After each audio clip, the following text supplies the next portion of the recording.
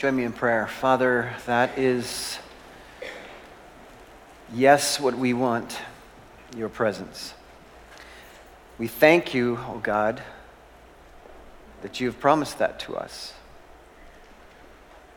So this morning, as we have opportunity to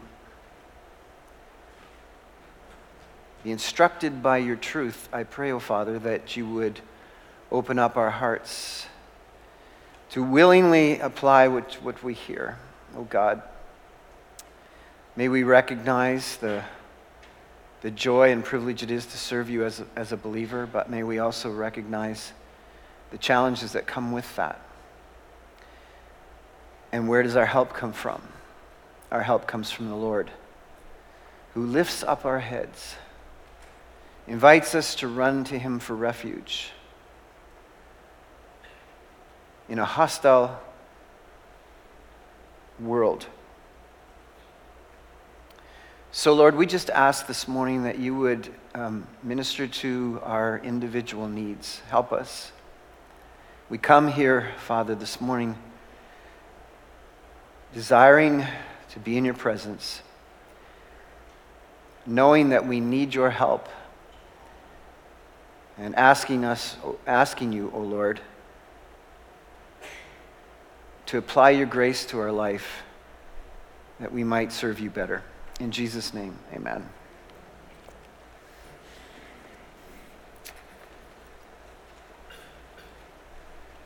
Over the years, as I've listened to my own prayers, two common themes seem to pop up. One is, Lord, please be with us.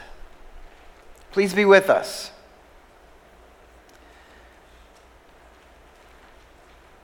When, in fact, the Lord has always promised to be with us. We're asking him for something he's already promised. The other one is, Lord, please keep us safe. Lord, keep my family safe. Lord, keep this mission safe, whatever. We're asking, Lord, keep us safe. This morning, as we listen to the words of Jesus, we're going to find out that he says, you won't be safe. Christianity is not safe. We have this great privilege of being saved, but we are not promised that we will be safe.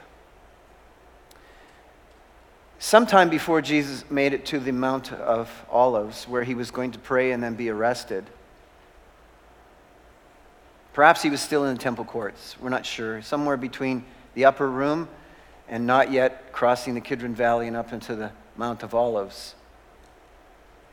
He shared with his disciples that things were about to get very hard. Within hours, he was going to be arrested, crucified, killed. And shortly thereafter, it was going to be open season on disciples. In fact, by the time the writers of the New Testament completed their writings, it was already open season on disciples, followers of Christ. In fact, Jesus' prophecy that it would be difficult, it would be hard for them, was already policy in Rome. It was policy for 200 years to kill Christians until Constantine came into power. So, as we complete or get near to the end of what's called the farewell discourse, would you turn in your Bibles to John chapter 16, because Jesus gave them great hope in this section. In light of the challenges of living as a faithful follower of Christ in a wicked world, what hope do we have? John chapter 15, verse 26. When the counselor comes, whom I will send to you from the Father, the Spirit of truth who goes out from the Father, he will testify about me. And you also must testify, for you have been with me from the beginning. All this I have told you so that you will not go astray. They will put you out of the synagogue. In fact, a time is coming when anyone who kills you will think he is offering a service to God. They will do such things because they have not known the Father or me. I have told you this so that when the time comes, you will remember that I warned you. I did not tell you this at first because I was with you. Things are about to change. Now I am going to him who sent me, yet none of you asks me, where are you going? Because I've said these things, you are filled with grief. But I tell you the truth. It is for your good that I'm going away. Unless I go away, the counselor will not come to you. But if I go, I will send him to you. When he comes, he will convict the world of guilt in regard to sin and righteousness and judgment. In regard to sin, because men do not believe in me. In regard to righteousness, because I'm going to the Father, where you can see me no longer. And in regard to judgment, because the prince of this world now stands condemned. I have much more to say to you, more than you can now bear. But when he, the Spirit of truth, comes, he will guide you into all the truth. He will not speak on his own. He will speak only what he hears, and he will tell you what is yet to come. He will bring glory to me by taking from what is mine and making it known to you. All that belongs to the Father is mine. That is why I said the Spirit will take from what is mine and make it known to you. This is the Word of God. It always comes as a shock to us when we hear that a Christian is killed in the line of duty. And so it should. But in light of the Scriptures, we should not be shocked to hear of this. In fact, Jesus warned that this is the way it would be. It occurred in his day. It occurred in the several hundred years after him. It occurred through the Dark Ages. And today in our Western culture, there is a movement afoot to systematically eliminate Christian values from the marketplace, the workplace, which is an endeavor to squeeze Christians out of the system or to conform to it. So, while we may not yet completely identify with Jesus' warning that they will kill you,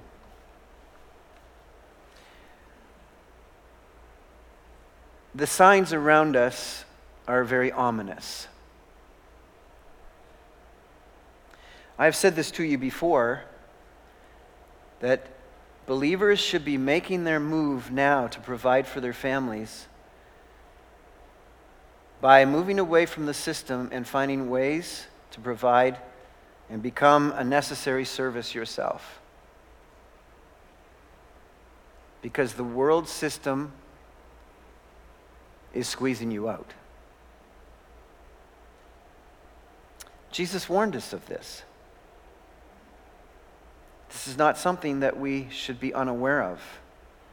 But here's what Jesus promises in John 16 and also in 15.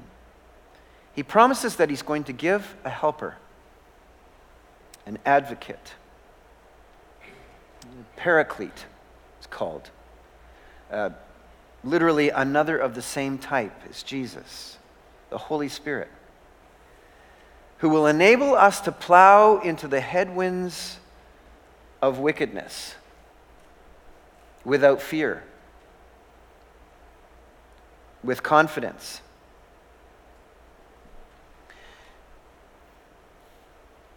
In some ways, we probably were hoping in the discussion that Jesus was having with his disciples that they might have said to him, "Don't you care if we get killed? You've said here that when anyone kills you, they'll think you're offering service to God. Jesus, won't you care if we get killed?" What we do know is that virtually all of the disciples were martyred for their faith, with the exception of John. And we know that at the instant they were martyred, their existence became infinitely upgraded into the presence of the Lord. This is why Jesus can talk about killing the body as if in many ways no big deal. Because while it might not be safe to live in this world, those who are saved have nothing to fear, nothing to concern themselves with. But in the meantime, Jesus promises his presence with us, that the advocate will be with us. Now, those of us who understand our Trinitarian theology know that God is Father, God is Son, God is Holy Spirit. We know Jesus is talking about the triune God. He's talking about the third person of the Trinity here. He's talking about the Holy Spirit. He's talking here about a different role that the Holy Spirit will now be engaged in the new covenant community. One of the great promises in the Old Testament, last day promises, particularly in Ezekiel 36, is that the role of the Holy Spirit would change. Jesus is now telling them that it's now about to happen. And the role of the Holy Spirit would change in this way. In the Old Testament time, the Holy Spirit was mostly with God's people, but rarely in God's people. Occasionally, and for particular assignments, like being a king or taking on the role of building the temple or whatever and needing certain things, the Holy Spirit would come upon a person and indwell them and help them in the Old Testament. But the Holy Spirit would not permanently indwell people in the Old Testament. In fact, that's why David in Psalm 51 called out to the Lord with some fear and trepidation, "Please don't take your Holy Spirit from me." Why would David pray that unless it could happen? And it did happen because that's how it functioned in the Old Testament. But this glorious truth, this glorious promise that was given to those in the New Testament is that the Holy Spirit would move into the lives of followers of Jesus Christ permanently. The permanent indwelling of the Holy Spirit. This is what Jesus is promising. So he's saying, while I'm going to be going away, you should be okay with that because I'm going to send back another of the same kind who will not only be with you, but will be in you. I was limited in the sense that in the physical body that Jesus occupied, he could only be with them when he was proximate to them. If they were 50 miles away, he wasn't with them. But in the ministry of the Holy Spirit, the Spirit of God is with us no matter where we are. And so in this statement he makes them, it's going to be tough, there's going to be hardship, there's going to be trials. But men and women of God, I will be with you because I will indwell you. I will live in you. This is how God internally influences his people. You and I. God occupies our bodies. And it happened at the moment of salvation. When you came to know Jesus Christ, you were baptized into the Holy Spirit. The Holy Spirit was baptized into you. Ephesians 1:13, Galatians 3:2. So those who truly have the saving life of Christ also have the Holy Spirit. That's what Jesus is now stating. That's what Jesus is promising here. The permanent indwelling of the Holy Spirit. Now, what is he promising in this text that this advocate, the Holy Spirit, will do, will engage in? This is one of the best sections of Scripture that teaches us what is the role and responsibility of the Holy Spirit in our world today and in our lives. And the first is this, it's found in verses 26 and 27, is the Holy Spirit energizes the mission of the gospel. The Holy Spirit energizes the mission of the gospel. Do you notice that Jesus said, when the counselor comes, who I'm going to send from the Father, the Spirit of truth, goes out from the Father, he will testify about me. The Holy Spirit's responsibility, the Holy Spirit's role, is to testify to this world about the reality of Jesus Christ. I suspect you have encountered this, as I have, in asking people what is their relationship with God and so on, and people will say, I believe in God. You say, well, that's great. That puts you in the same category as Satan, because he believes in God as well. Believing in God is not enough. Jesus makes it fairly clear, or abundantly clear here, that the Spirit of God's role is to testify to the world about the reality of Jesus Christ. And we've encountered this, of course, as we've moved through this. One of the truth assignments of God the Holy Spirit is to make sure that he affirms the reality of Jesus Christ. And people who just camp on, well, I believe in God, but go no further than that, indicate in so doing that they don't know Jesus Christ. If you know Jesus Christ, you can't help but affirm him. You can't help but testify with respect to him. In fact, Jesus said to his disciples in verse 27, and you also must testify, for you have been with me from the beginning. Our understanding of the nature of Jesus Christ comes from eyewitness accounts and from our own personal experience of knowing Christ. And we are moved by the Holy Spirit to testify to him. God designed the source of our faith and our confidence to be first divinely energized by the Father through the Holy Spirit, to give power to us to believe in Jesus Christ. We all know that Jesus continues to be a lightning rod to the world's hatred. In fact, he stated this earlier, or near the end of John chapter 15. He says, verse 18, if the world hates you, keep in mind that it hated me first. If you belong to the world, it would love you as its own. As it is, you do not belong to the world, but I have chosen you out of the world. This is why the world hates you. In fact, in verse 25, then Jesus says, but this is to fulfill what is written in their law. They hated me without reason. Jesus continues to be a lightning rod for the world's hatred. And one has to wonder why that would be so. I mean, Jesus was crucified and buried, given up for dead. Shouldn't that have been the end of it? Shouldn't have been done away with? Shouldn't the world say, hey, we crucified that guy. He was buried. He was dead. Why is the world continually all fired up with respect to its hatred toward Jesus? Well, I'll tell you why. Because the Holy Spirit is alive and at work. And the Holy Spirit is continuing to testify to the reality of Jesus Christ. And the Holy Spirit continues to testify to the reality of Jesus Christ through his real followers, Christians.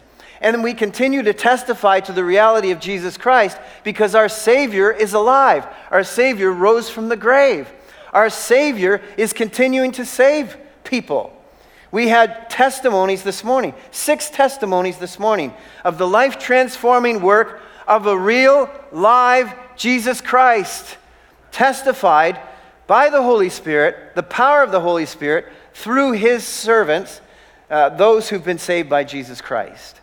He continues to energize the mission. He will testify about me. And all those who know Jesus Christ continue to testify about Jesus Christ. We just can't help ourselves. He's alive. We know him. We know he is true. Christianity continues to thrive because it is real. And God promises to keep the faith alive through the powerful work of the Holy Spirit and the testimony of God's saints. That's why we go into a Fire Up the Grill Sunday with incredible confidence that God will save people, because that's what he does. He continues through the Holy Spirit. And we have had continual salvations here at Calvary because of the work of the Holy Spirit, testifying to the authenticity of Christ. How else can we explain this other than the work of God? Secondly, the Holy Spirit's work is to be Christ's presence in persecution. Listen, he tells them, guys, ladies, you're going to get thrown out of the synagogue, and some people are going to kill you. That's not the send-off conversation you want to have, is it?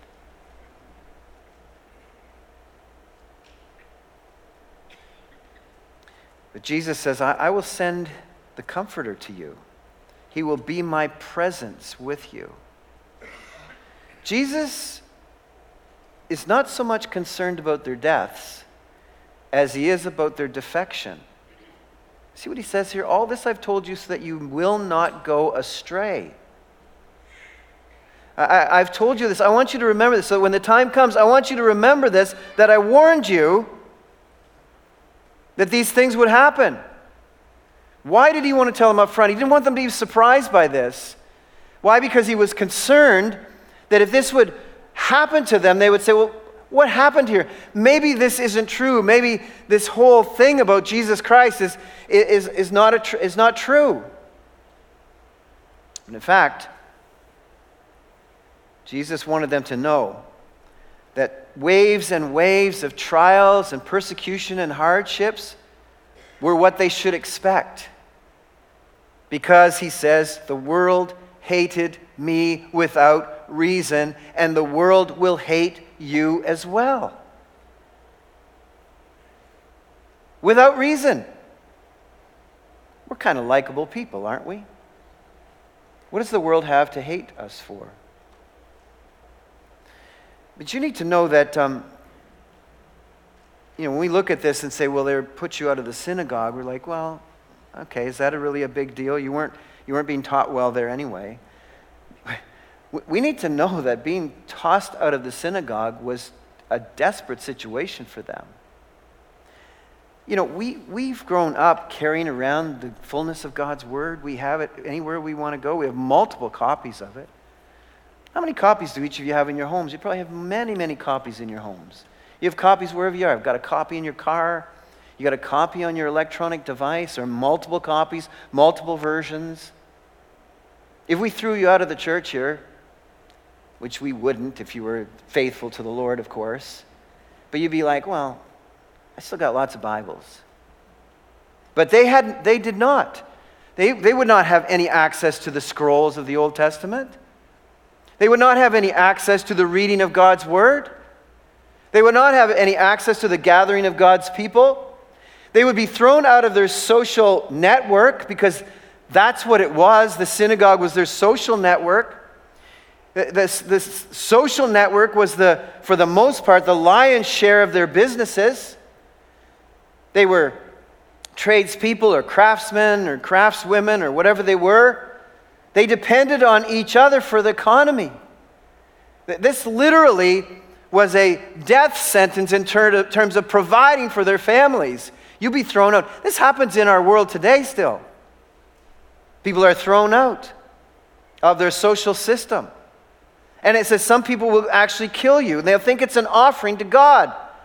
They'll think they're doing God a favor. How often have we heard through history of the religious zealots in varieties of religions, but not the least in what's called aberrant Christianity, who have, under the guise of God, persecuted and killed people? Because people have called their leadership on scriptural integrity or lack of scriptural integrity. Paul said to Timothy in 2 Timothy 3:16, everyone who wants to live a godly life will be persecuted. Many of you have known what it's like to have been thrown out of your family, be ostracized from your family. I've heard many of your testimonies. I've prayed with you here at the front of the church. The hurts. Because the world functions on a different set of values to those values You must submit or you will pay for it. But interestingly here, one of the great realities about our God and the areas of trust that we can have in Him is that when we learn that when God seems to be taking something away, it is really going to result in something to gain. That Jesus was leaving them physically was beyond their ability to bear. It says they were filled, in verse 6, filled with grief. They couldn't even ask him questions. They weren't even asking him, what should we do about that? Or how should we respond to that? Or what are we going to... Jesus had to tell them that your grief is you're not even asking me the right questions. Sorrow had so filled their heart. But I'm coming to you.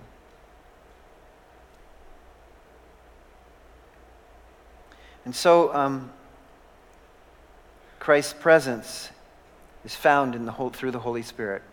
Thirdly, you'll notice here in verses 8 to 10 a fascinating role of the Holy Spirit that we cooperate with and engage in, and it is this: the Holy Spirit convicts this belligerent world directly and through our Christian advocacy of their failure to respond to God in Christ Jesus. See what it says here in verse 8? When He comes, He will convict the world of guilt in regard to sin and righteousness and judgment. In regard to sin, because men do not believe in me. In regard to righteousness, because I'm going to the Father, where you will not see, where you can see me no longer. And in regard to judgment, because the prince of this world, in other words, Satan, now stands condemned. This is quite stunning. That in our world today, and I think you witness this, I think you experience this, you know this is true. We live in a world that is demonstrating by its actions a profound sense of guilt. We see it all around us. It's not new because Jesus stated this when He was leaving, that this would be that the Holy Spirit's ministry would be to convict the world of its guilt for not loving God. This has been an ongoing thing. But I've witnessed and experienced, and I think you are as well, are witnessing and experiencing an increasing evidence of a world system that is steeped in guilt. By the actions that they are proposing, by the ideas that they're coming up with, by the legislation that is being put through the parliament, by the decisions that are made in corporations today with response to how they are dealing with people.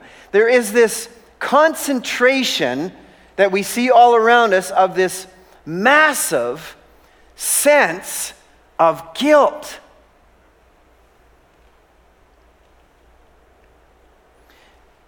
I mean, specifically, we call it lately virtue signaling. We see it happening all around us.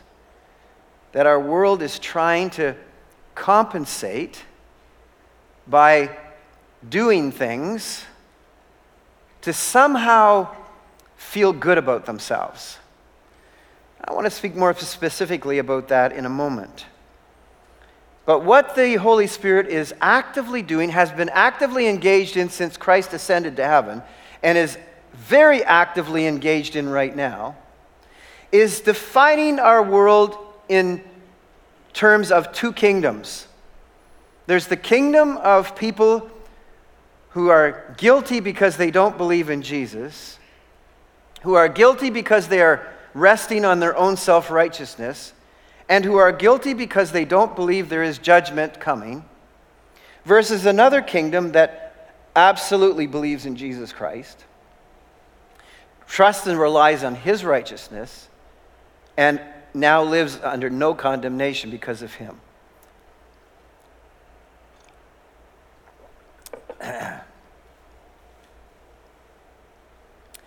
These two kingdoms are being given clarity through the work of the Holy Spirit today among us. And we participate in it. Excuse me. Our world today, and has been all along, is being intentionally groomed by Satan to call wrong right, to call injustice fair, to call immorality and moral ugliness beautiful. And the Holy Spirit is gathering evidence that convicts the world of its guilt. In fact, this language is when Jesus turned into a prosecuting attorney earlier in the Gospel of John. Jesus is saying, by the way, the Holy Spirit is going to continue the work of the prosecuting attorney of God. God is the judge over all this world, and the Holy Spirit is gathering evidence. That's why this is like a court case that has come upon the earth. And this court case is ongoing. And we are participants in this, in that as we break this down, I want to show you our part is to look and be different. Like a good apple versus a not so good apple. Do you know which side you're supposed to represent? The Holy Spirit has given us the mission of confidence in the gospel and the reality of Jesus Christ. We have the promised permanent presence of Jesus Christ through the Holy Spirit. And now we cooperate with the Holy Spirit in being his evidence that there's a better way to live. That the world is being convicted in the seeing of our lives, in the demonstration of our faithfulness to the Lord. And as this takes place, the convicting work of the Holy Spirit convinces some people of their guilt. And they turn to the Lord and are saved. Don't all of us have that testimony? Aren't we all that? Weren't we all convicted at one point of our guilt against a holy God? And didn't the Holy Spirit convict and convince us of the reality of Jesus Christ? And didn't we embrace salvation, seeking the forgiveness of the Lord and come to faith in Christ? This is the work that he's talking about here. The Spirit of God is convicting the world of sin for not believing in Christ. You can't be involved in this work if you don't know him yourself. But it is a simple fact that if you don't know Christ, if you don't believe in Jesus Christ, and this word believing is not just believe intellectually, oh yeah, I believe there was a historic Jesus. This is the act of putting my trust and faith in Jesus Christ. This is the act of believing in the person and the work of Jesus Christ so that I give my life fully to him and he takes me into his life. That's what this believing is talking about. And in the absence of that, you are living in sin, regardless of how nice a person you are, regardless of how much charity you do or how kind you are to people. In the absence, God's word says, of believing in Jesus Christ as your Lord and Savior, you are guilty every single minute of your life of sin. You live under the weight and oppression of sin every day of your life.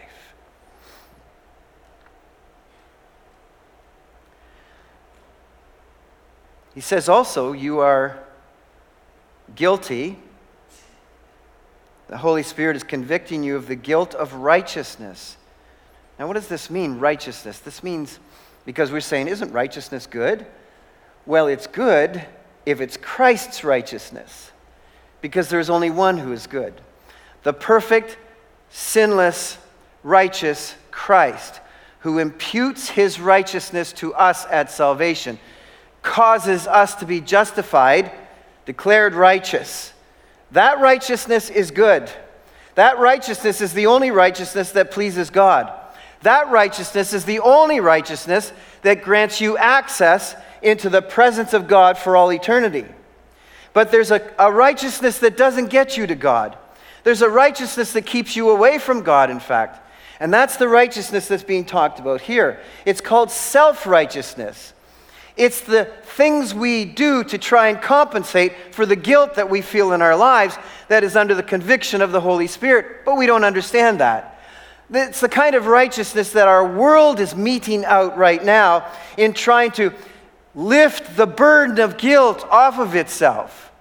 It's the kind of righteousness that your corporation is engaging in when it includes diversity and inclusion and equity, patting themselves on the back saying, look at how good we are, look at how nice we are, look at how diverse we are, look at how inclusive we are, look at how equal we are, in spite of the fact the corporate boss is making $1 gazillion and the workers are making nothing, but look how equitable we are. That's the kind of thing that they're trying to remove their guilt.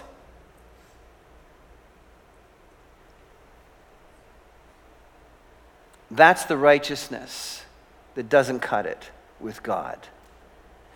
And it says here in the text that you are guilty of this righteousness, or this righteousness which is not righteousness, because I am going to the Father where you can see me no longer. In other words, the model of righteousness walked among us in Christ. When he was crucified, buried in a tomb, and rose again and ascended into heaven, that model of righteousness went into heaven. But now, through the presence and power of the Holy Spirit, that model of righteousness is you and me. And our role in cooperating with what the Holy Spirit is doing is by living out the righteousness of Christ, not our own self-righteousness. When people ask us, why are you kind? Why are you gracious? Why are you nice? Why are you honest? Why is your family loving? Why do you love your wife so much? Why does she respect you so much? We don't say, well, I'm a good person, because we're not. We say, well, it's because of the powerful righteousness of Christ that enables me, empowers me to live a life that models him. We live in a day when they think that permissiveness is righteousness. And they think that inclusion of any behavior whatsoever is how you are gracious. We're living in a time when they think that grooming children in gross perversion is giving them an open mind, that they might be more willing to accept people. We live in a world where they think that encouraging people to live in a fantasy world of identity politics is doing them a favor. We're living in a world, beloved, that is lining up, setting up a tsunami of despair and depression and discouragement and destruction that we have yet to see. The Holy Spirit is convicting the world of this. Convicting the world of judgment because their champion is condemned. Satan has already been condemned at the cross. And their judgment is warped. The guilt of utter spiritual blindness in our country is occupying every level of society, who are demonstrating and giving evidence that they are offspring of Satan. Mayors, members of parliament, members of provincial parliament, teachers, board of educations, ministers, preachers, social services. Guilty. Guilty. Guilty of rejecting Jesus Christ. Guilty of thinking that they can buy off God with self-righteousness. Guilty of thinking there's no judgment for their wrongs. Guilty. And we pray that they will not remain that way, but that they will be convinced of the goodness of Jesus Christ. Well, finally, the Holy Spirit reveals the excellencies of Christ, verses 12 through 15. We know that the Old Testament scriptures were God-breathed. Paul wrote to Timothy in 2 Timothy 3:16 and said that all scripture is God-breathed. Well, what was he referring to there? New Testament had not yet been declared scripture. He's talking about the Old Testament is God-breathed. So our question is, what about the New Testament? Where's our confidence in the New Testament? Well, it's found right here in verses 12 through 15. Jesus says, he explains how we can trust the New Testament scriptures. He says, I have much more to say to you, more than you can now bear. But when he, the Spirit of truth, comes, he will guide you into all truth. He will not speak on his own. He will speak only what he hears, and he will tell you what is yet to come. He will bring glory to me by taking from what is mine and making it known to you. All that belongs to the Father is mine. That is why I said the Spirit will take from what is mine and make it known to you. Here's how we know the New Testament scriptures are reliable. When the disciples were walking with Jesus, they weren't taking notes like some of you are this morning. They didn't know they had to take notes. Jesus said to them, I noticed that you didn't take notes. So here's what I'm going to do. I'm going to send to you the Holy Spirit, and he's going to bring to your recollection the things that I taught you when I was with you. And he's going to explain them to you, and you're going to write them down, and people are going to have them. That's what Jesus says here.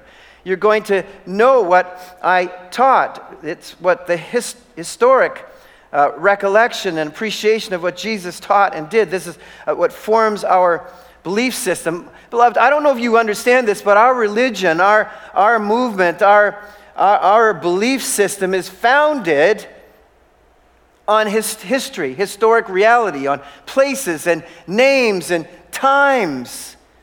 We can go back and look through the scriptures and find kings who are dated in history. We can go to the places where this is written about, and they are there. We can research the names of individuals, and they exist. This is a fascinating reality, but this is what gives us great confidence. We have a historic book. We also have a doctrinal book. Jesus says to them, but when he, the Spirit of truth, comes, he will guide you into all the truth. He will not speak on his own. He will speak only what he hears, and he will tell you what is to come. And he tells them that this is what comes from the Father. All that belongs to the Father is mine. That is why I said the Spirit will take from what is mine and make it known to you. The deposit of truth that the Father in heaven wants us to have was given to us through the Holy Spirit. Jesus says to his disciples, you will receive, the apostles will receive the doctrinal reality, the teachings of Christ through the Holy Spirit. So we have this trust, this deposit of God's truth from eyewitness accounts to Jesus' life, that the Holy Spirit has now granted the office to the apostles on behalf of the Father and the Son through the work of the Holy Spirit to bring theological implications to us of Jesus' life. That's the letters to the churches, the epistles are doctrinal implications of the life of Jesus and the teachings of Christ.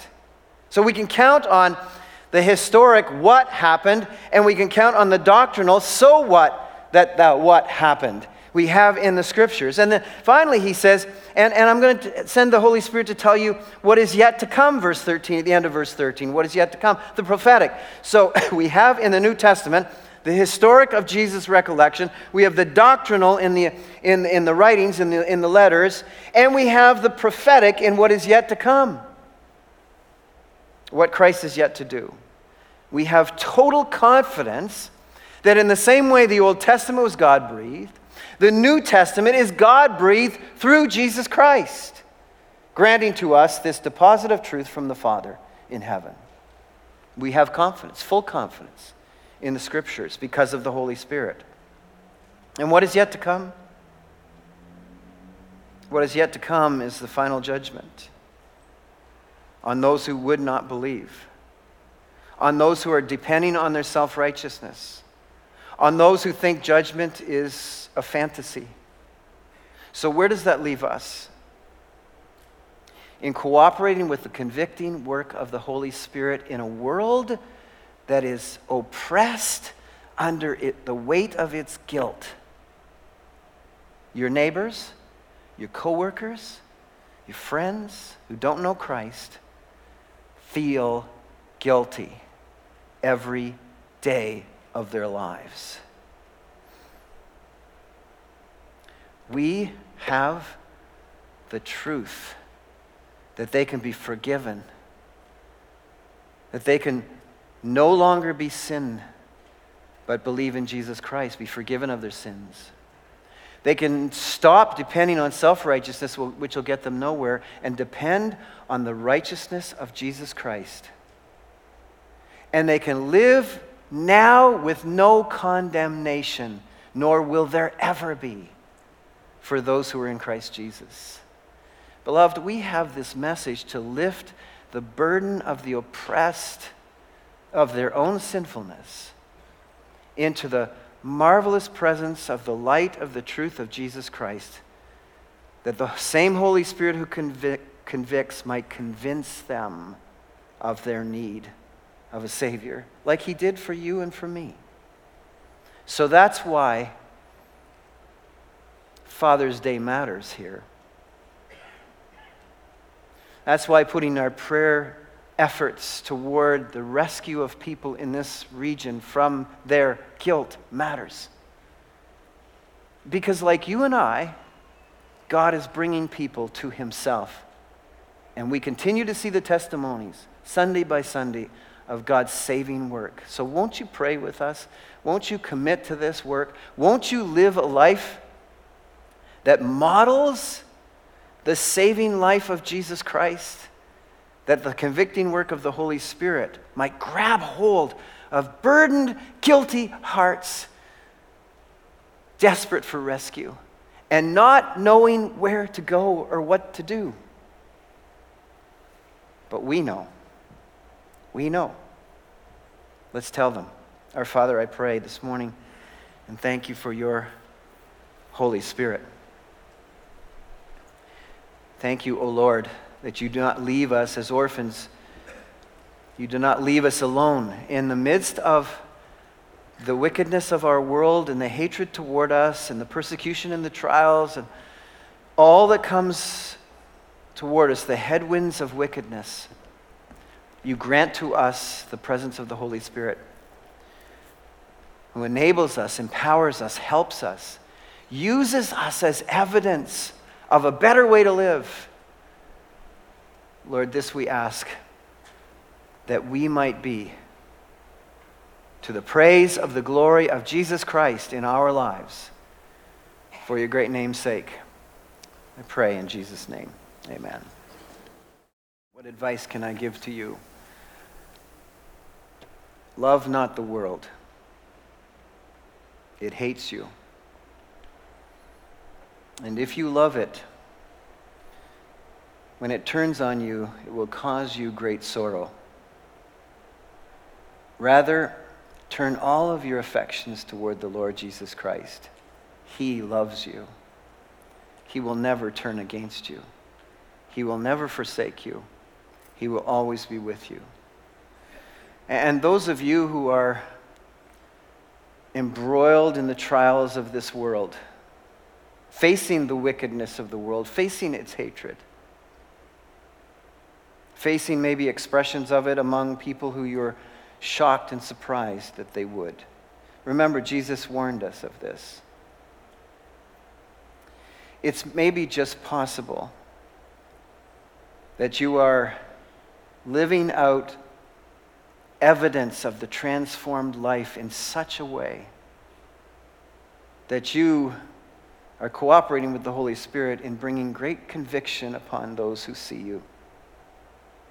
And they're lashing out.